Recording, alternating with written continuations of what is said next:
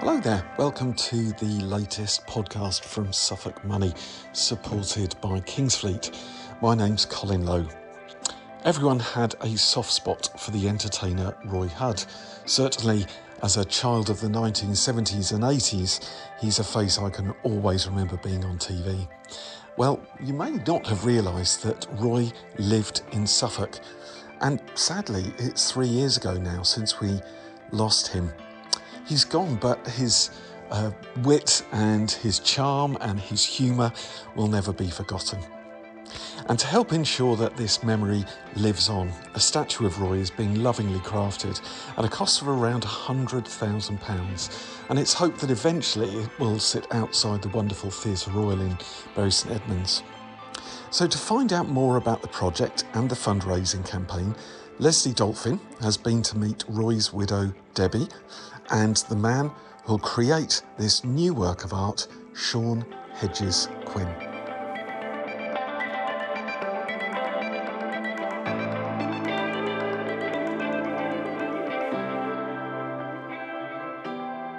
Such a treat to be able to do this. I've used it as a great excuse to come and see one of my favourite sculptors, in fact my favourite sculptor in Suffolk, and also the wonderful Debbie Hudd, because Debbie has come to Sean Hedges Quinn to get a sculpture of the lovely Roy Hudd created. So thank you, and we're standing in Sean's studio, come garage, come everything. This is where all your work happens, isn't it? This is where it all happens, yeah. This is where everything I've created in the last, 20 years comes out of this little garage, or well, I call it an art studio. Some amazing sculptures, but also things. If you could look around the room, there's an elephant over there, Bobby Robson's head over there, and didn't you say, Debbie, that's Gracie Field's skirt? I walked in and I said, "Isn't that Gracie Field's skirt and hand on the wall there?" And yes. It's just incredible. I'm just looking at a huge ear. So we've just agreed that it must be very interesting to be inside Sean's head. Or frightening. So just explain how, first of all, how you came up with the idea of a statue of Roy.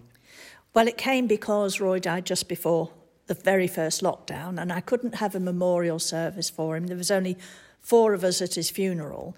And I just felt,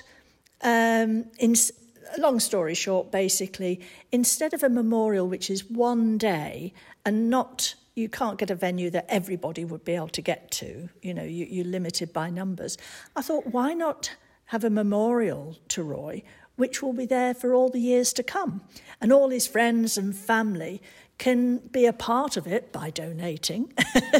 But yes, and they can come when it's convenient to them and have a lovely, hopefully it's going to be outside the Theatre Royal in Bury St Edmunds. And so, they could come down to the beautiful Bury, have a lovely weekend there, visit the theatre, visit the statue.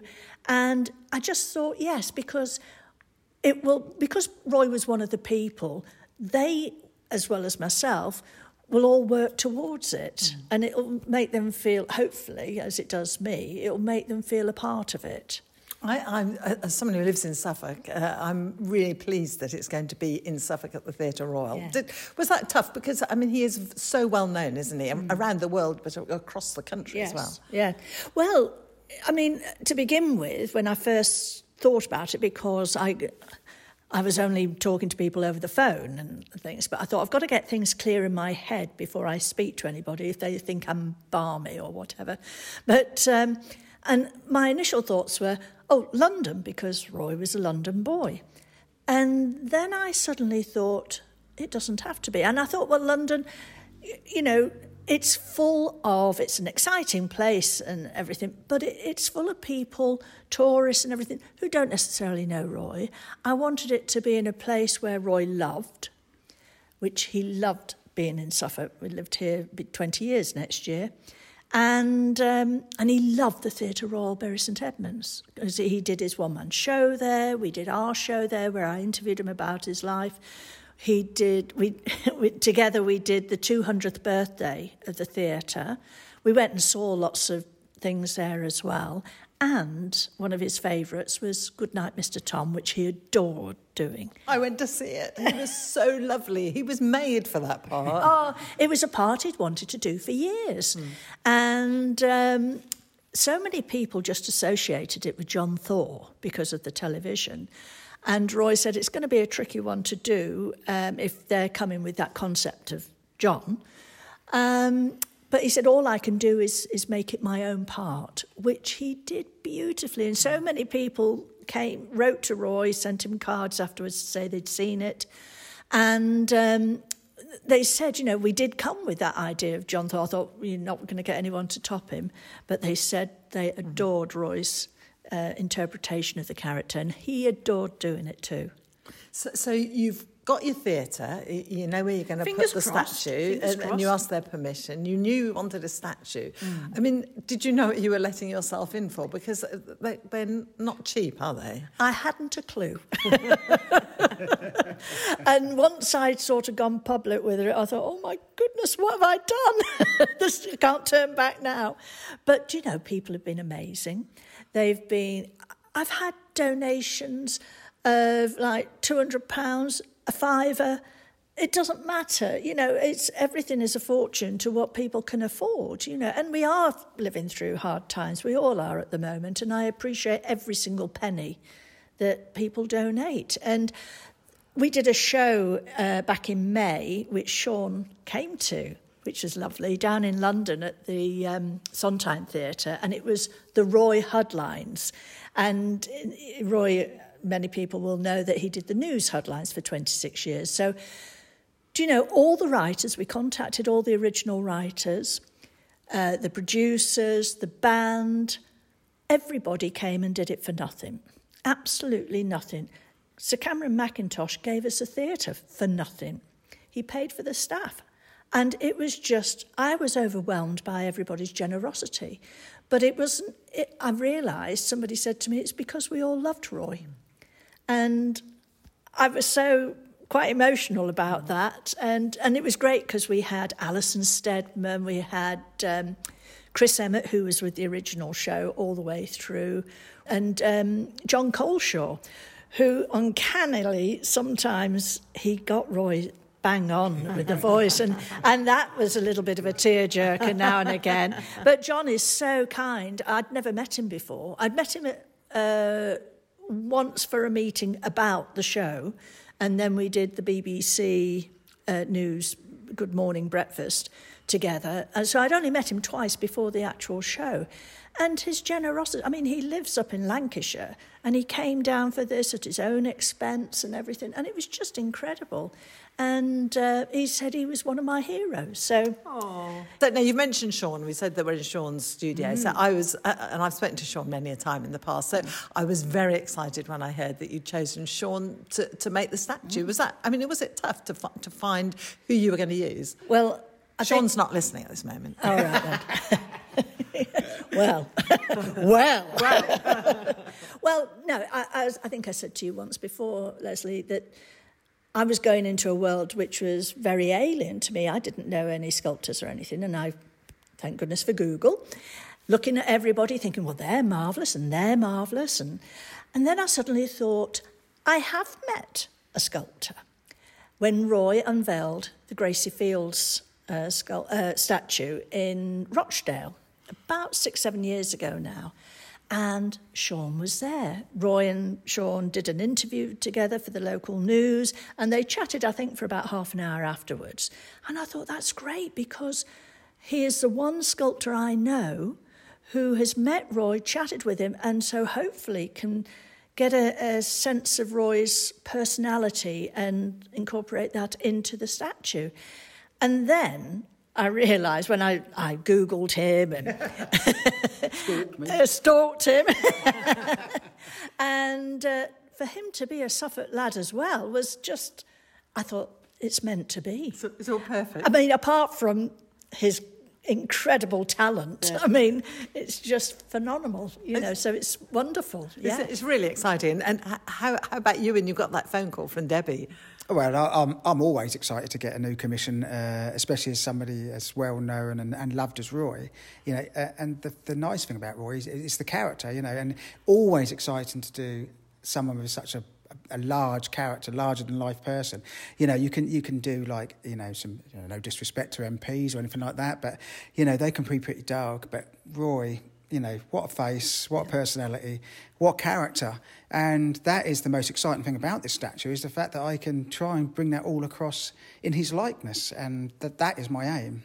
Can you remember meeting him? Because was it the unveiling of Gracie Fields? I mean, and Grace Fields was a friend of his as well, so that was probably just scary in itself. Yeah, no, he was. He was. Well, he's as you expect. He was just. He was just so pleased to be there, and he was absolutely thrilled and honoured that he was the one chosen to unveil Gracie's statue. And he met me, and my wife Hayley and my children were all there, and he took the time to speak to all of them. We had a little chat, and he had a quiet little word with the kids and pulled that expression that he normally pulls in front of them, made them laugh. And so I got a good essence of the kind of man he was. And so when Debbie called me, I thought, oh yeah, Roy, great, that'd be a cracking project to do, and I'm very excited to be doing it. You're listening to the Suffolk Money podcast, supported by Kingsfleet. I'm with Debbie Hudd. We're with Sean Hedges-Quinn, who's a very well-known sculptor these days. And you've probably seen his Sir Alf Ramsey, his Sir Bobby Robson, his Captain Mannering. The list could go on. Debbie Hudd, otherwise known by Roy Hudd as the Missus as well. What do you think Roy would think about this? Do you know, I think he'd be quite humbled. He was very, very involved in getting together the statue for Max Miller down in Brighton. They came to Roy, the Max Miller Society, saying, oh, Roy, because he was patron of it, and they said, oh, Roy, we've been raising this money, but we seem to have come to a halt, so Roy's, can you help? So Roy went through his address book and he wrote by hand, as Roy always did, to everybody in his address book, old address books and new, just in case it was still living. And, and he just pleaded with everybody. And he, so he was thrilled at that and thought, well, that's wonderful that, he felt that Max should be immortalised. And I think he'd be a bit, oh, don't be so silly, but at the same time, underneath it, he'd be so chuffed. We've already been talking, you've brought photos for Sean to have a look at. Do you know how you want him to look? What sort of statue you want? Yes, well, Roy was definitely one of the people. That's why I don't want him on a plinth, because that makes him untouchable. But Roy was, as I say, one of the people, and when you spoke with him, he would be so close to you, and as if you were the only person there. So I thought, if he's on a bench, you could sit and have a chat with him. And he loved that. I mean, it was his favourite. I used to always say it was his favourite pastime, talking. So, yeah, definitely that intimacy with Roy. And you got to choose then a sort of period of his life where you think of him, which Sean said, well, where do you want to go with this? And I said, because I met Roy in 1980, I thought, well, maybe the 80s were a little bit too young. But I thought the 90s, 1990s, early 200s, that's where people still remember Roy, the visual. I mean, he didn't change much throughout his life, his face. But, yes, I thought sort of 1990s. And, yeah. And Sean, for you, so you've got the photos and you've got an idea of pose, but where do you go with this? Do you come up with suggestions as well? Oh yeah, it's a collaboration. I want everybody to be happy with whatever's. I want the public to enjoy it. It's got to be a very interactive statue. It's got to be a statue that people can, like you said, can sit next to it, have their picture taken. Take advantage of the social media world we live in, and the statue will then spread via social media. This is here, and hopefully attract more people to Bury St Edmunds, and it's just.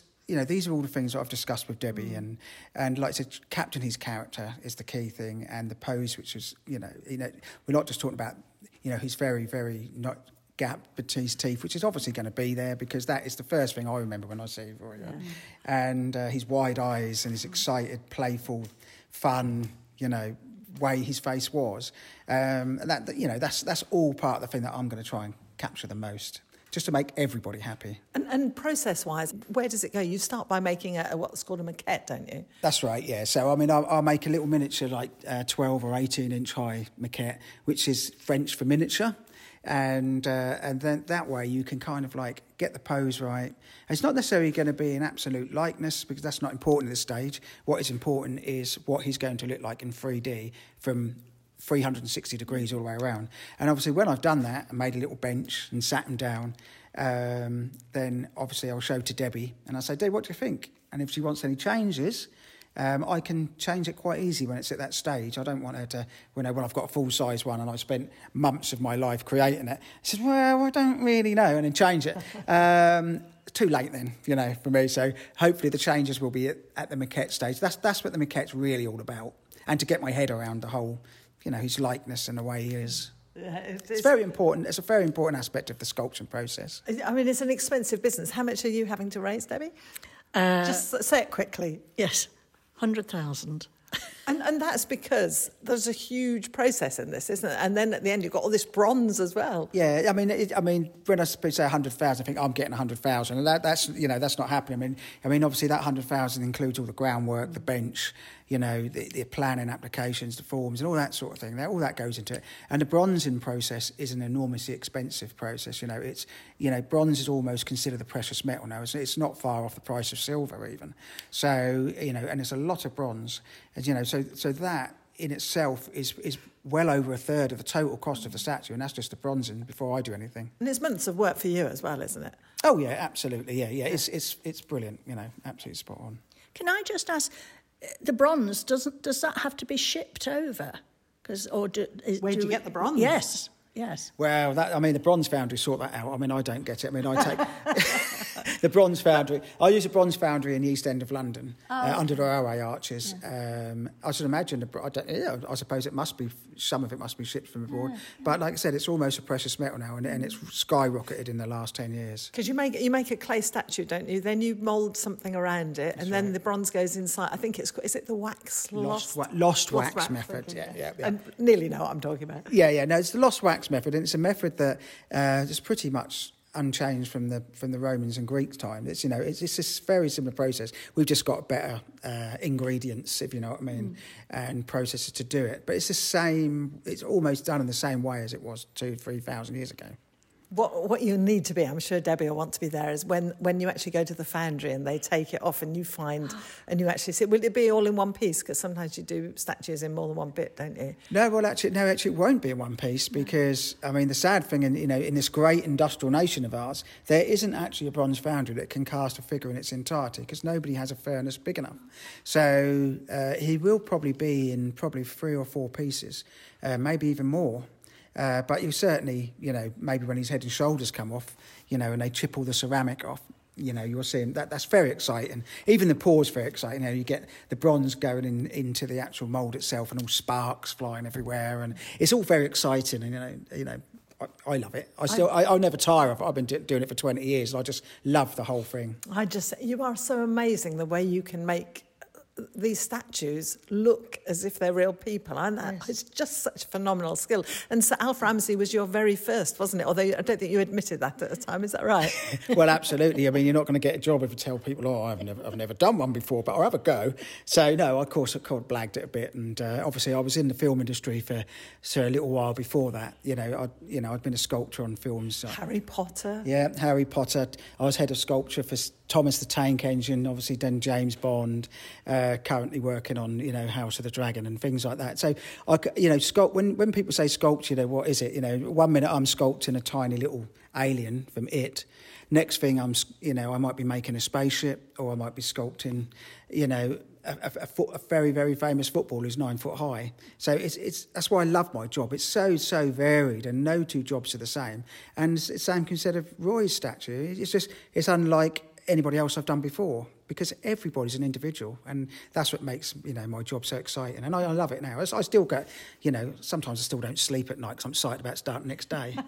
I'm really looking forward to seeing, because every time I was lucky enough to meet Roy several times, and he always had a smile. He always made me smile, and I know when I get to sit on the bench next to him, we'll all be smiling, and he'll be smiling back at us. Tell me how you came to meet Debbie. Well, I was a dancer 100 years ago, and I got a job dancing in the chorus in Babes in the Wood at the Theatre Royal, Nottingham, beautiful, beautiful theatre. And it was the pantomime. And Roy was the comic. I didn't know who he was. I was stony broke at the time because by the end of the first week, I couldn't even afford to go and have lunch anywhere. You know, what was I? 20, I just turned 22 in the November. So, I was stony broken. On the Friday afternoon, this man walked into the rehearsal room with a briefcase. And I said to one of the girls, "Is that the man with the money?" And she said, "No, that's Roy Hudd, the star of the show." Well, I didn't know. I'd been working abroad for a couple of years before that. Anyway, it turned out he was the man with the money. I was going to say very happily. But yes, I mean, that was in the days when you had pantos. We opened on the 15th of December and we closed on the 7th of March. So that was a very long run. And during that run, that's when love blossomed. Oh, yes. How did you end up in Suffolk? Well, we lived in Clapham, South London, for 20 years. And we had a little dog, Barney, at the time. And I was just taking him round the block for an evening walk, about 7 o'clock. And I saw two girls kicking one of these pay and display machines. Big mouth me. "Oi, what do you think you're doing?" And the next thing I was surrounded by, I don't know, about a dozen kids, girls, boys, black, white. And it was very, very intimidating. And I just said to them, "Listen, we all have to live here. All I'm saying is don't wreck the joint. We want it nice for all of us." And I walked away. And two of the little ones, the youngest ones, came up and they spat at me in the face. And it really shook me up. And I got home and I told Roy, and he said, "That's it, start looking, we're moving." And that was it. And once he'd made his mind up, that was it with Roy. And we'd holidayed a lot on the Norfolk Broads. So he said, "You know, we could get back to London for work and stuff."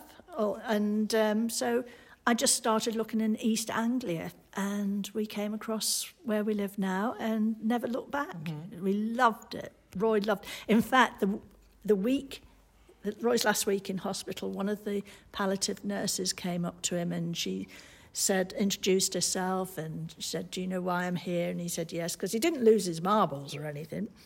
And she was just doing the introductory, trying to get to know us a little bit, our personalities. And she said, "Where have you come from?" This, that and the other. And Roy said, "Oh, we live in this little village and we love it." And he said, "Best move we ever made." And then he said, "Now, you know we do this little show, Debbie and I, where she interviews me about my life and my career." He said, "If you need any funds raising, you know, just give us a shout and we'll be there and we'll do it." And you know, that was the last. That was on the Thursday, and he died on the Sunday. But he was always looking forward, because that was Roy. He was so creative, but you got swept along with his enthusiasm and that side of him, and I couldn't keep up with him half the time. You know, if I was sitting in the living room, you know, and I was just looking through a magazine, and Roy would walk through, I'd say, "I've only just sat down." He said, "That's fine." He said, and I knew he was always working. He was always creating, and I thought, "Oh gosh, I'm just sitting here," but I had been working. Well, I know that Suffolk was very pleased that he came and that you came as well. And I know on the day of his funeral, didn't you go through the village and everyone came out to see him? Gosh, yes. The whole village came out. I went behind the hearse because I brought Roy home the night before the funeral, because I always promised him I'd bring him home. And it was so incredible. I don't know how I could drive, actually, through the tears. Oh. And the village were just incredible. And they've been so supportive ever since as well. I know he was supportive, because you always got people to come and open the village theatre. Kept asking you. I know. I'm doing it on Saturday, thank you very much.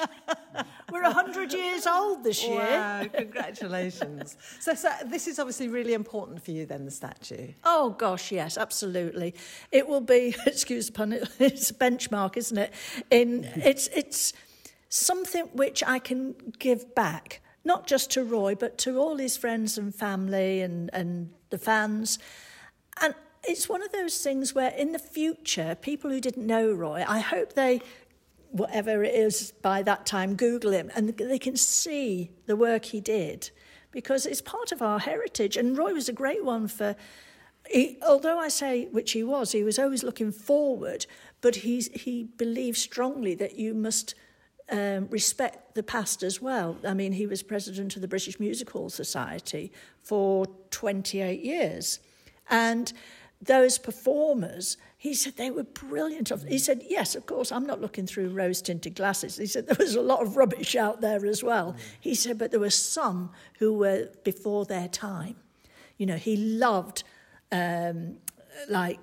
Mari Lloyd and people like that, and Dan Leno, the comic. I mean, they always say that Spike Milligan was the closest to Dan Leno, and he loved Spike as well. We've got a whole shelf of books at home, all on Spike, because he adored him.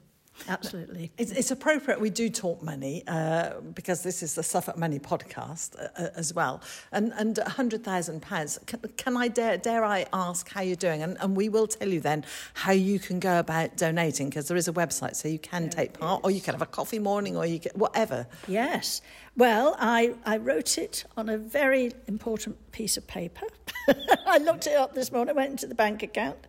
And at the moment, we've got £51,972.40. So you're over halfway. Just over halfway.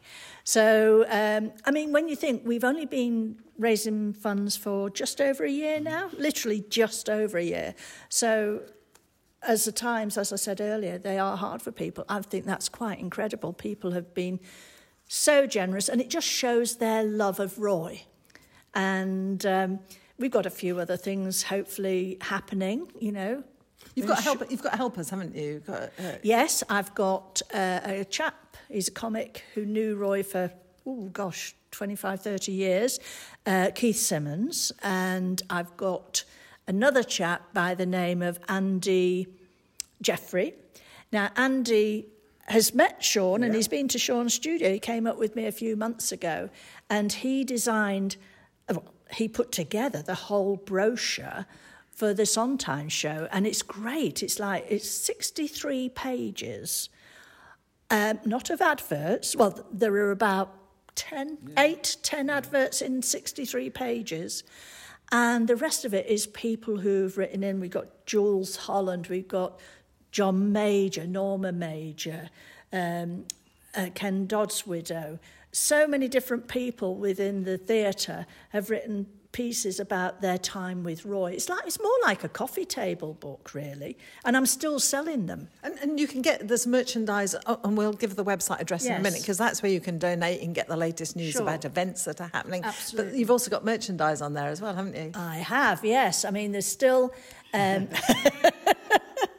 we've got, as I say, the lovely brochure, and we've got CDs, which Roy made, his musical CD. We've got The Fart in the Calendar, which was Roy. A copy he signed, which is a treasure. That was his autobiography. Yeah. And I think the great thing about that is Roy was a great believer. If you're going to do something, don't just make it all I was wonderful and on this date this happened, that date that. He's put warts and all in there.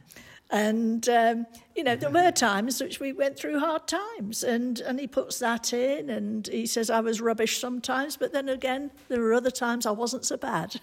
I think you're mentioning as well about the different people who've written for that brochure, for that programme. Yeah. Just shows he touched everybody, didn't he? Whether he was in Corrie, whether he was doing headlines, he related to all people. He was the same wherever he was. Absolutely. I mean, there's a saying, you can speak to dustmen or kings, and Roy made no difference between the two.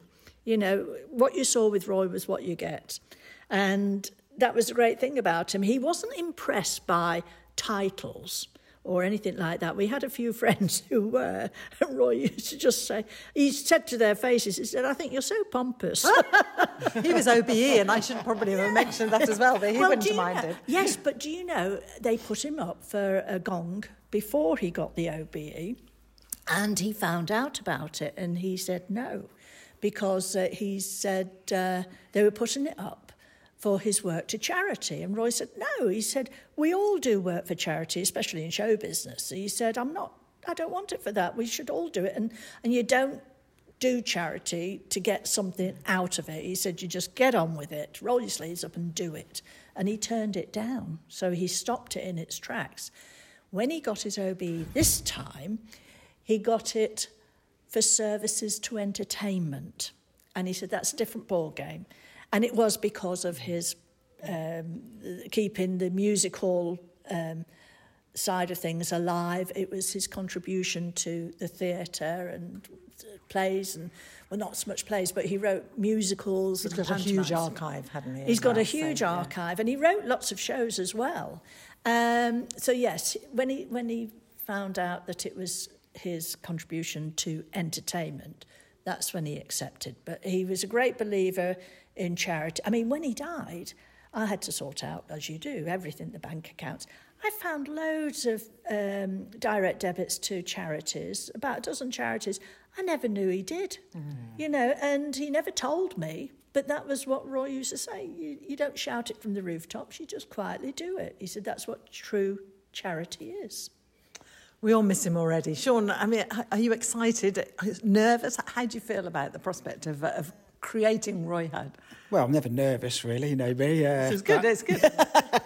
No, but I'm obviously very excited, always am, like you said, when I get any project. But when someone as exciting as Roy, then yeah, great, bring it on. I just love the challenge of creating a whole personality, not just a likeness, just creating the very essence of any particular person. And what a person to create, Can't wait to get started, really. How do you do it? I don't suppose you can put it into words. How do you get... Because it's one thing to do that physical thing, but the essence, that is it, isn't it? Yeah, I mean, it's quite a complex thing. Like I just said, I have to, it helps that, the first thing was meeting Roy. I mean, that's the first thing that I took in, because I've already got an essence of his personality. But I will read his autobiography, I've spoken to Debbie and spoke to people that knew him. That's the first thing you've got to suck all that up first. Before you even start looking at the photographs, really, because I've already got a very good idea of what Roy was like. And that's a great start. That's a really good start. I'm quite fortunate to do that because I think Roy, apart from Roy and Sir Bobby Robson, all my other statues have been from people that have died. And so I've got that advantage this time of having met Roy, and that is the first thing. I mean, that is how I go all about it, really. It's just, and then the next thing is studying the photographs and then getting his form, his skeleton, and then he's very fleshing him out. So the important question is, you do start with a naked body. Have you got your model yet? I've got somebody in mind, yeah. I've got somebody in mind. How long will you stop me? It won't be Debbie and it won't be you, I can assure you that. But it's true, isn't it? You start with the musculature and then you put the clothes on top. Yeah, absolutely. I mean, that's the way all the statues, that's the way the Romans and the Greeks did it. So basically you always sculpt, if you can, sculpt the naked form first, get all the muscles in the right place, get everything working. And then when you hang the clothes on, they will all touch in the right place. And they're all creased in the right place, and in a much easier way. If you try to sculpt a figure with the clothes on, you kind of lose where everything is. You lose where the hip bones are. You lose where the nipples are. You lose where everything is. But if it's already there before you put the clothes on, that's all going to fit and hang correctly and nicely and neatly and pleasingly. Yeah, I'm sure you can help find the model. Do we were talking earlier before we started this, and Sean was saying about the photographs. If I can get some more photographs, even of Roy from behind and things like that, and he was saying about the getting the muscles right. I found that fascinating. It was amazing. Yeah. You don't think about that when you look at a statue, but thank goodness for YouTube as well, because you can get his movements and you might be able to see. Absolutely. Yeah. But that form in the body first is quite fascinating. There also other little tricks, which I can share, which is kind of like, I could take you to see a marble bust in the British Museum, a completely white marble bust, and I could tell you by the way it's sculpted what colour hair they had and what colour eyes they had, and the way you do that is if they've got dark hair. What they used to do is they would put scratches in the hair, quite a few tool marks in the hair. So when the sun came out, it created shadow on that hair and it gave the impression they were dark-haired. Now, if they were grey or blonde, they didn't put these scratches in, so they'd be kind of like quite smooth. And when the sun came out, no shadows were created, so therefore they've got blonde hair. And the same thing happens with eyes. So if you've got brown eyes, they would gorge out the iris very deeply, so a dark shadow was created when the sun came out. But if they had blue eyes, they'd just do a very narrow iris, very shallow iris, and then they've got blue eyes. And these are all little things that I will incorporate in the statue as well. And so people can look at it and go, oh, did you know, he's great. Yeah. And these are all little things that you kind of... Fascinating. I'm never going to look at a statue. I'm going to never look at a statue the same again. I'm going to have to draw this to a close. I could be here all day. It's absolutely fascinating. It Maybe really you'll let me is. back when you're sort of halfway through. Debbie, we need the money, so people can Donate is the word I was looking for. as much as they want. What's your website? It's if they just Google Roy Hudd statue appeal. It all appears because I did it earlier. It all appears, yes, and it tells you everything. I'm quite proud of that little website. It tells you. It's a little introduction from me. It's got a mini biog of Roy and his work. It's got a page on Sean. It's got a page on the theatre, and then there's a donation page, which when you press the button, it will take you to the Just Giving page, and it's very, very simple. And we also have a shop page as well, where the merchandise is. So it's the Roy Hudd Statue Appeal.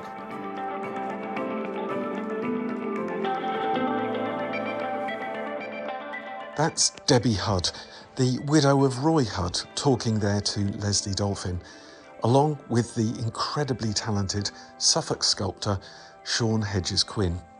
And as Debbie mentioned, if you just search online for the Roy Hudd Statue Appeal, there's much more information on there, and you can find out more about our podcast by going to our website at suffolkmoney.co.uk, or you can look us up on Facebook or on LinkedIn, and we'd love to hear from you. If there's any other businesses, entrepreneurs, charities, or any other money-related stories that cross your path, then please do let us know. We'd love to have a conversation and maybe put down something for posterity, which is really what we think these recordings are all about. And also, we just want to let people know about the wonderful things that are going on in Suffolk. If you would subscribe to this podcast, and especially if you could give it a 5-star rating as well, then it just ensures that it gets in front of other people who perhaps are looking for something similar to what you've been listening to today. So my thanks go to Leslie and to the team who helped produce the podcast. That's Sally and Kevin Birch and Joy Day. And once again, thank you so much for listening. Until the next time you join us, goodbye.